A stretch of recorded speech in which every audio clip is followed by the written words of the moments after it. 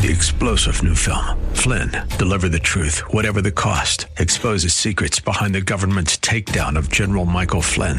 Flynn knew what the intel world had been up to. He ordered the first audit of the use of contractors. This set off alarm bells. He told the truth. He was the most dangerous person for Donald Trump to hire. They had to get rid of Flynn. Flynn, deliver the truth, whatever the cost. Available now. Watch it today. Go to salemnow.com. salemnow.com.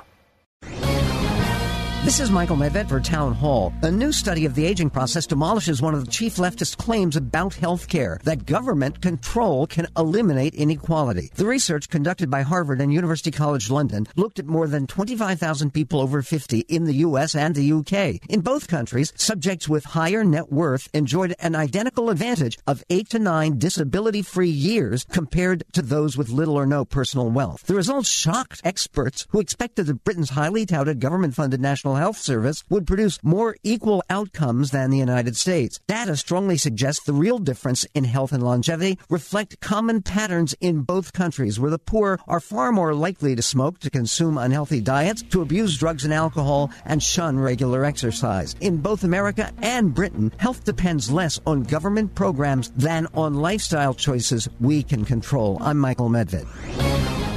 Publicpolicy.pepperdine.edu